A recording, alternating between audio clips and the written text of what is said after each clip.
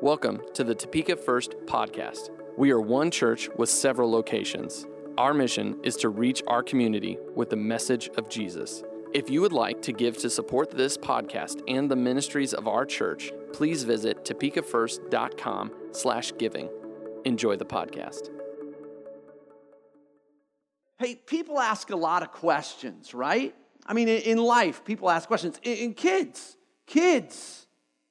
at certain ages, that's all they do is ask questions. Usually little kids, the questions are something along the lines of, why? Why? Why this, why that, why does it, what, just all kinds of questions. And then at a certain point, we ask other questions. We ask questions that, they don't necessarily need answers, but they're questions. You know, something really powerful about questions. There's something really powerful about the right question at the right time. And then there's questions that, I don't really need an answer to, but here's a few of them, okay? Questions like, why do we drive on a parkway? Park in a driveway. This morning, my alarm went off. Why do we say our alarm went off? It came on. Wrestling with deep questions for my life. Why in the world would anyone say, I slept like a baby? They get up every 2 hours.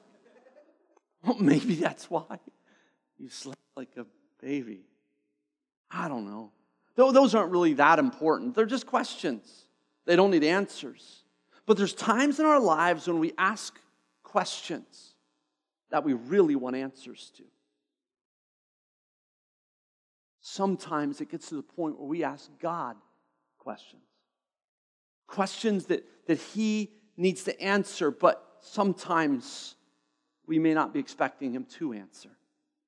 It's really the situation that we're going to talk about, this new series that we're launching through a study in the book of Habakkuk. Now, fortunately, verses are on the screen, so you're good. Because if you have your Bible and you're looking for Habakkuk, he's tough to find. He's in there, but you'll search for him. There's a table of contents in front. You'll find him. But Habakkuk's tough to find. It's a little book, three whole chapters. A little bit about this guy named Habakkuk. He might have been part of a Levitical family, qualified to lead temple worship. Habakkuk lived during one of Judah's most critical moments. His country had fallen from the heights of Josiah's reforms, and if you know Josiah's deal, they had fallen from Josiah's reforms to depths of violent treatment of its citizens, oppressive measures against the poor, the collapse of their legal system.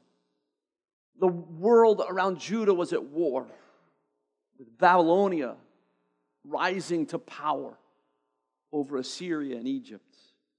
The threat of an invasion for the people of Judah was great and added to the turmoil of their nation. We probably find Habakkuk being written about 12 years removed from Josiah's reforms. I mean, just 12 short years, and all of a sudden this nation that all of a sudden turned from their sinfulness and returned to God, all of a sudden, they find themselves back in the depths of it again. Habakkuk is working in a day that is filled with sin. The evidence of that sin is so obvious that he is filled with great concern. And he sees that people are sinning, causing great pain and suffering and injustice. So let's read the first few verses of Habakkuk, and it'll eventually get encouraging, okay? But it starts off kind of not so good. This is the message that the prophet Habakkuk received in a vision. Now, understand this first part is not part of the vision. This is part of Habakkuk's complaint. How long, O Lord, must I call for help? But you do not listen. Violence is everywhere, I cry, but you do not come to save. Must I forever see these evil deeds? Why must I watch all this misery wherever I look? I see destruction and violence. I am surrounded by people who love to argue and fight. The law has become paralyzed, and there is no justice in the courts. The wicked far outnumber the righteous, so that justice has become perverted. Here are the questions that Habakkuk is asking. How long? Why? How long are you going to allow these people to live like this? How long are you going to allow chaos and injustice to go on? Why must I watch this misery? He's asking those questions. We're often faced with those same questions today. Why aren't the guilty punished? Why? Here's what we understand about what Habakkuk saw in his day that he didn't understand. Violence was everywhere. Evil deeds, destruction, surrounded by people who love to argue and fight. No justice in the courts. The wicked outnumber the righteous. It sounds a lot like our world. Violence is everywhere. If it isn't in our city or our country, it is in the world. Evil deeds. People think up new ways to do evil, it seems. People conning grandmothers out of money. I mean, how low can you get? Calling someone up and saying their grandson has been arrested and you need to wire money. I mean, these things happen in our world today. People destroying what others have worked hard to build. Surrounded by people who love to argue and fight. Don't pull out your phones. Because, if you punch Facebook, that's what you're going to see. Right? I mean, it's just there. No justice in the courts. We see decisions all the time that make no sense. Guilty people go free. Innocent people are convicted. When we see injustice, child abuse, racism, genocide, it raises questions. Just like Habakkuk raised. Why? How long? It's in moments like these that it's easy to pray for Jesus to come back. Right? I mean, if this is what we are faced with, doesn't it make sense? Lord, just get us out of here. It's like, I've had enough of this world. But that's not what he's asking. And that's not what Habakkuk asks. He asks, Lord, when are you going to do something? It's in these moments when people even question the existence of God. There are those who believe that God just created everything and left. That he has no ability to or willingness to have an impact or influence what's going on in our world. This might have been sort of where Habakkuk was. He's like, how can this be, God? If you are there, why are you not answering? Why are you letting it go on? There are people who believe that God is both good and bad, that everything is God's fault and he does both good and bad. It isn't the case, but there are people who believe that. But look, God is definitely aware of everything going on in our world today, both in our lives individually and everything in the world. And it's hard for us to believe that at times. It's hard for us to believe that God is actually interested in us as individuals. It's hard for us to believe that. We just think we're so insignificant, and yet that God is so powerful, he is so understanding that he actually is aware of the hairs on our heads. He understands all that. He understands everything about us. We often wonder, like Habakkuk, how long is this crazy stuff going to go on? Why, God, do you allow wickedness and injustice to happen? A simple answer with a serious depth to it is this: without allowing sin to exist, there would be no free will. People would have no ability to choose to follow God. Without the ability for people to do wrong, there would be no worship of God, just blind following.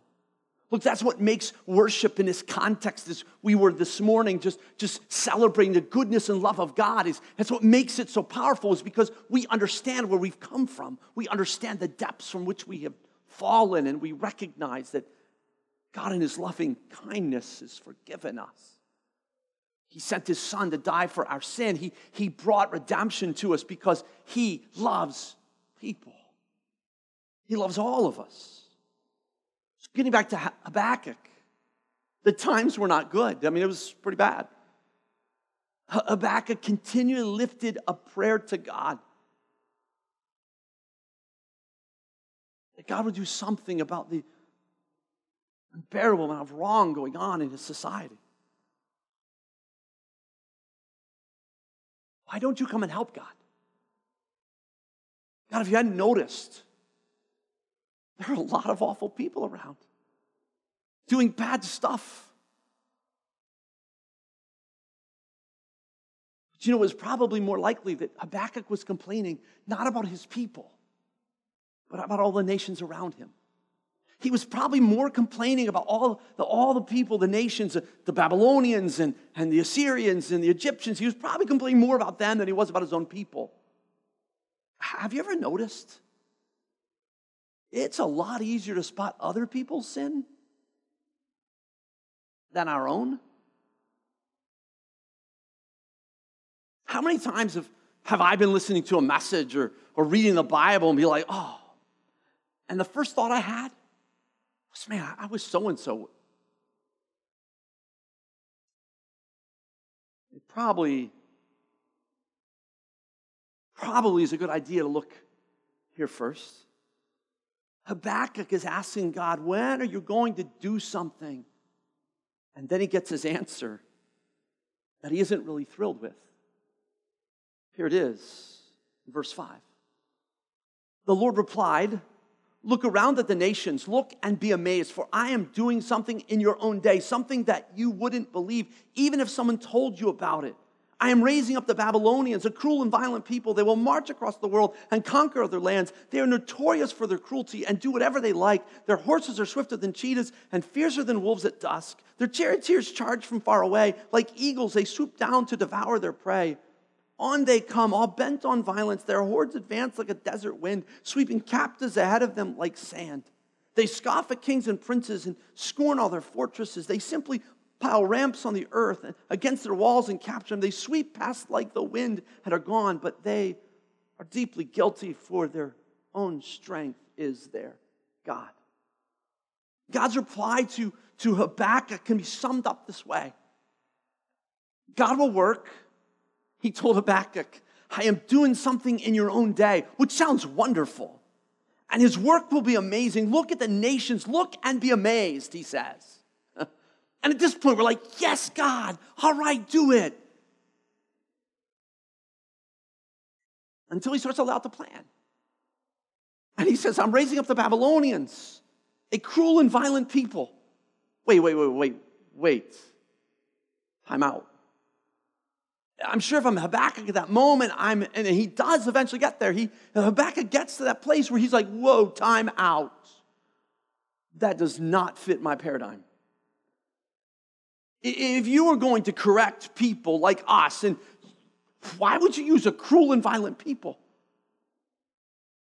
Look, the Babylonians are known for this. If they want your house, they kill you and they take it. If your family complains, they kill them too. If your neighbors bring it to court, they kill your neighbors and the judge and the attorney. If they want your town, they kill everybody and take the town. They want your wife, they kill you. They take your wife, your house, and your town. They want your nation, they slaughter everyone, and they take the nation. They go wherever they want. They do whatever they want. I mean, that's the Babylonians. And look, the real problem in Habakkuk's day wasn't the nations around Judah. It was Judah. God's own people were part of the problem. They were being not what he wanted them to be. They were there to bring righteousness to the earth. They were there to bring God's plan to the nations around them. But they had forgotten God. Injustice and all kinds of evil were there. So God chose the Babylonians to bring correction on the people of Judah. God's work may frustrate us at times. The things that God does may make us ask why. Habakkuk gets to that later, and I've already alluded to it in chapter 1, in verse 13. He says, but you are pure. And this is Habakkuk's response to God's answer. He says, but you are pure and cannot stand the sight of evil. Will you wink at their treachery? Should you be silent while the wicked swallow up people more righteous than they? Look, Habakkuk is saying, look, we are more righteous than they are. How in the world can you use them to do this? Can you imagine Habakkuk's situation? He is stunned that God would choose the Babylonians to bring correction on his people. That doesn't make any sense. How can that be? How could God use a nation that he himself labeled as notorious for their cruelty? The answer is, we must trust God. In the midst of all kinds of injustice in our world today, our responsibility is to pray for God's direction and his help. Speak and act when we have the opportunity, but we must reflect Christ in our culture. We cannot afford to get our marching orders from anyone but God. We can't get our moral guidance from our culture. We can't expect politicians to give us moral guidance. We can't get our moral guidance from anywhere but the Scriptures. As followers of Jesus, we must view this world through the lens of the Scriptures, not the Scriptures through the lens of our world. We can witness all kinds of crazy and injustice and wrong thinking, but we must listen to the voice and direction of God. There's all kinds of things I don't understand. There's all kinds of things that I cannot understand why God doesn't correct them. God is gracious. He's loving. He's compassionate. I'm thankful in my life he didn't correct them, because I probably deserved to die. I mean, I probably deserved it. I know there's things, I wasn't the best kid.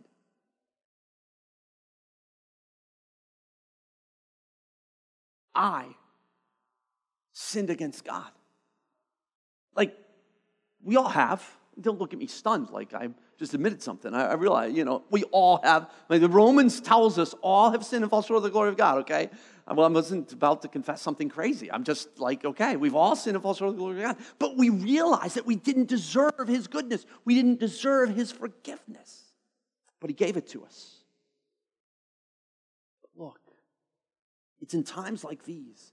It's in times like Habakkuk's day that we've got to look at other places in the Scriptures and understand that God has not forgotten us. Consider Psalm 37. Don't worry about the wicked or envy those who do wrong. For like grass, they soon fade away. Like spring flowers, they soon wither. Trust in the Lord and do good. Then you will live safely in the land and prosper. Take delight in the Lord, and he will give you your heart's desires. Commit everything to the Lord. Trust him, and he will help you. He will make your innocence radiate like the dawn, and the justice of your cause will shine like the noonday sun. Be still in the presence of the Lord and wait patiently for him to act. Don't worry about evil people who prosper or fret about their wicked schemes. Stop being angry. Turn from your rage. Do not lose your temper. It only leads to harm. For the wicked will be destroyed, but those who trust in the Lord will possess the land. Now, we're Americans. We tend to read everything individualistically. Okay, we tend to read that like, yes, I'm going to possess the land. He was talking to a nation. He was talking to the nation of Israel and Judah. But I think we see a principle here. That God is not going to leave guilty people unpunished. Now, we are grateful that we were guilty people, and he didn't leave our guilt unpunished, but he put it on Jesus for us to be forgiven. When we recognize that, it changes our perspective a little bit, but we also realize that there's a lot of crazy going on. But God is not willing that any perish, but all come to repentance. So he's patient. He is patient with us. He's patient with our nation. He's patient with our people. He's patient with sinners. He's patient with people who do crazy. He's patient with them. When sometimes we aren't. Sometimes when we don't have grace, God does. Just like in Habakkuk's day, evil will be punished. But often we will have to wait and see how God does it. In the end, we have to understand that God will take care of us. He will take care of you and I. Eventually, everything's made right. But in the midst of it, look, we don't sit back and do nothing. Like if there's injustice in our world, we have to do something. If there's things that are wrong, we must confront evil. It's what the people of God are called to do. When God's given us a message, we deliver that message. But we do it without being angry and filled with rage. That's what Psalms tells us. This is Psalm 37. It says, stop being angry, turn from your rage. Do not lose your temper. It only leads to harm. How many times have you tried to have a conversation with someone? Usually it's because something hasn't gone well for you and you're having a phone call conversation with somebody in customer service or something and things didn't go well and you find yourself losing your ability to stay in control. That's what Psalm 37 is talking about. Don't lose your temper. Turn from your rage. It only leads to harm. When our blood pressure rises and all those things, and we start to be really irate, it's harder to think and communicate as well as we can. Those things hurt us in the long run. Look, when we're faced with a world that we are faced with, Habakkuk was faced with the same kind of world. It raises the questions. Why? How long? How long do I have to watch this? How long will the guilty go unpunished? Why are they able to do this? God is not offended by our questions. In fact, he doesn't respond to Habakkuk because you shouldn't ask those questions. He gives him the answer. I think we ought to ask those questions of God. We ought to ask him why. God, why is this? What? Because he may, in the midst of that, he may say, because I'm waiting for you to step up to do something. Because I'm waiting for you to step into the place where you can have an impact in that place and that thing that's going on in our world. He may be waiting for people like you and I to step into that moment and say, why? Because he's going to say, because you're part of the answer.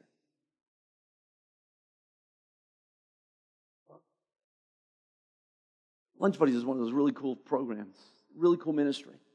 We want to partner with them and we want to strengthen that partnership. We have been doing it for, we've got some Lunch Buddies from Boulevard campus and, sometime in the middle of the last school year, we were part of that. And so it's just one of those cool things. But that brings hope into a kid's life. And so that's part of the solution to some of the problems that we may be seeing later on in our lives, is being in that place where we bring love and mentoring to them earlier. Rather than look at the ills of our society, maybe we are part of the solution to the ills of our society. Sooner rather than later. And so God is wanting us to ask those questions because when we ask those questions, he's actually going to answer us. We may not like his answer, but he is going to answer. And he is going to move. And here's one of the incredible things that we're going to see is we are going to see God do great things in the lives of the people around us. God is at work in our community. He is at work in our nation. He's at work in our world. We're seeing all kinds of amazing things happen around the world, right? We're seeing people who are Followers of Islam come to faith on a regular basis. I mean, it's incredible. It's like, who would have thought that we would see people like that come to faith? And in some of the greatest places where people come to faith are in places where we think, oh, there's no way. But God answers. See, God is actually able to go to places and do things and use people in ways that we never thought possible. But if we'll just ask the questions, Lord, why? How long? He might say, until you step up, until you're part of the solution. See, the solution for Habakkuk's day was turn to God. The solution for his day was the people of Judah to respond. See, every time the people of Judah responded to God, he relented. He held off. But as soon as they forgot him, they suffered. See, as the followers of Jesus, the first place to start is us. Now, I realize that, we're not Assyrians. Like, we're not like killing people off, right? I mean, we're not that bad. We're going to say, oh, we're not that bad, God. That's not the question. He's saying, will you be more like me? And not better than the next guy. Will you be more like me? Will you become more like I am? That's why Ephesians tells us to be imitators of God. Because he wants us to be more like him. He wants us to follow him. And all of that, if we will do that, if we'll turn our lives, our hearts, and our affections to him, it'll make a difference in the world that's around us. It will. And the picture I hold out for, is found in Revelation 7:9. After this, I saw a vast crowd, too great to count, from every nation and tribe and people and language, standing in front of the throne and before the Lamb. Look, that's what I'm holding out for. Like, that's why we do church. That's why we are Topeka First. That's why we're Mission Campus. That's why we have Boulevard Campus. That's why we have the Cowboy Church, Heritage Country in Osage County. That's why we're in Oakland. That's why we have a Hispanic church. Why? Because we want to see people from every nation, tribe, and language come to faith. That's why we support missionaries, because we believe that every person ought to hear the message of Jesus. That's why we do that. And that's what's going to change our world. Someday Jesus is coming back anyway. Okay, this is not our permanent home, but until then, make a difference. Until then, like, we're going to see all kinds of wicked. But one life at a time, we can make a difference. One life at a time, we have an impact. Oh, there's going to be crazy. It's going to be here until Jesus comes.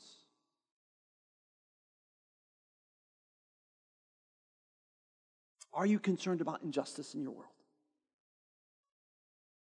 Do you not understand why God doesn't do something? The place to begin is our own lives. Are we holding on to thoughts and ideas that are more cultural than biblical?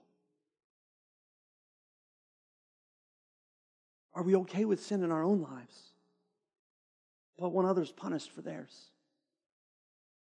Well, God's going to take care of the evil around us. Only we can allow God to change us.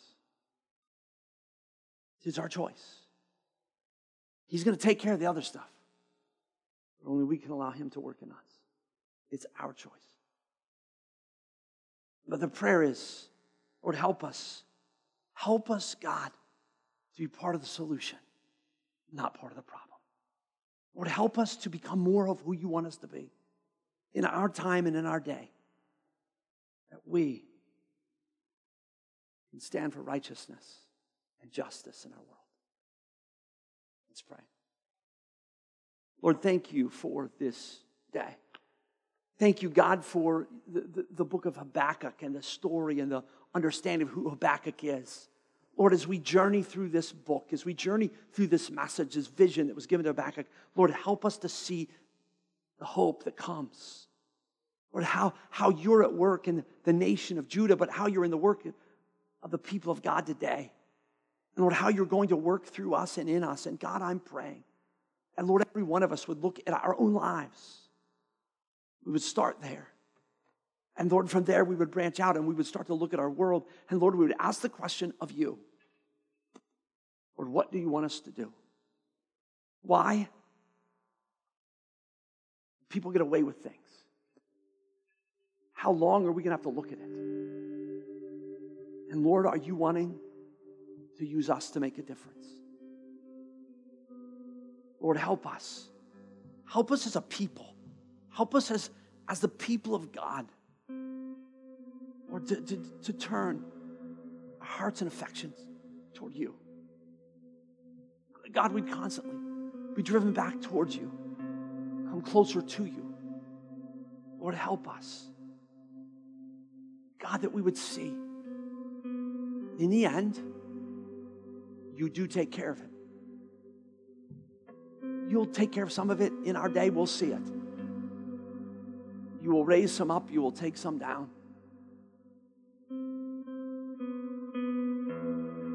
But you always keep your hand on the lives of your people. You will do a great thing in us and through us. Lord, I pray this morning, wherever we find ourselves, that we would simply ask, Lord, what do you want to do in me? Lord, what changes do you want in my life?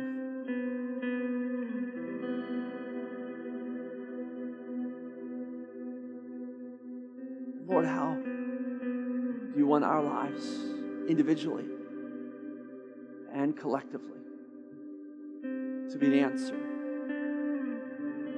to the evil we see around us? Lord, thank you for never giving up on us, for loving us, for extending your grace to us, for sending Jesus to die on a cross for us, that we might experience life. Lord, we are so grateful. Lord, have your way in these last few moments. Lord, that all of us will respond in the way you want us to respond. Lord, I thank you that you're present in this place, that you are good. In Jesus' name.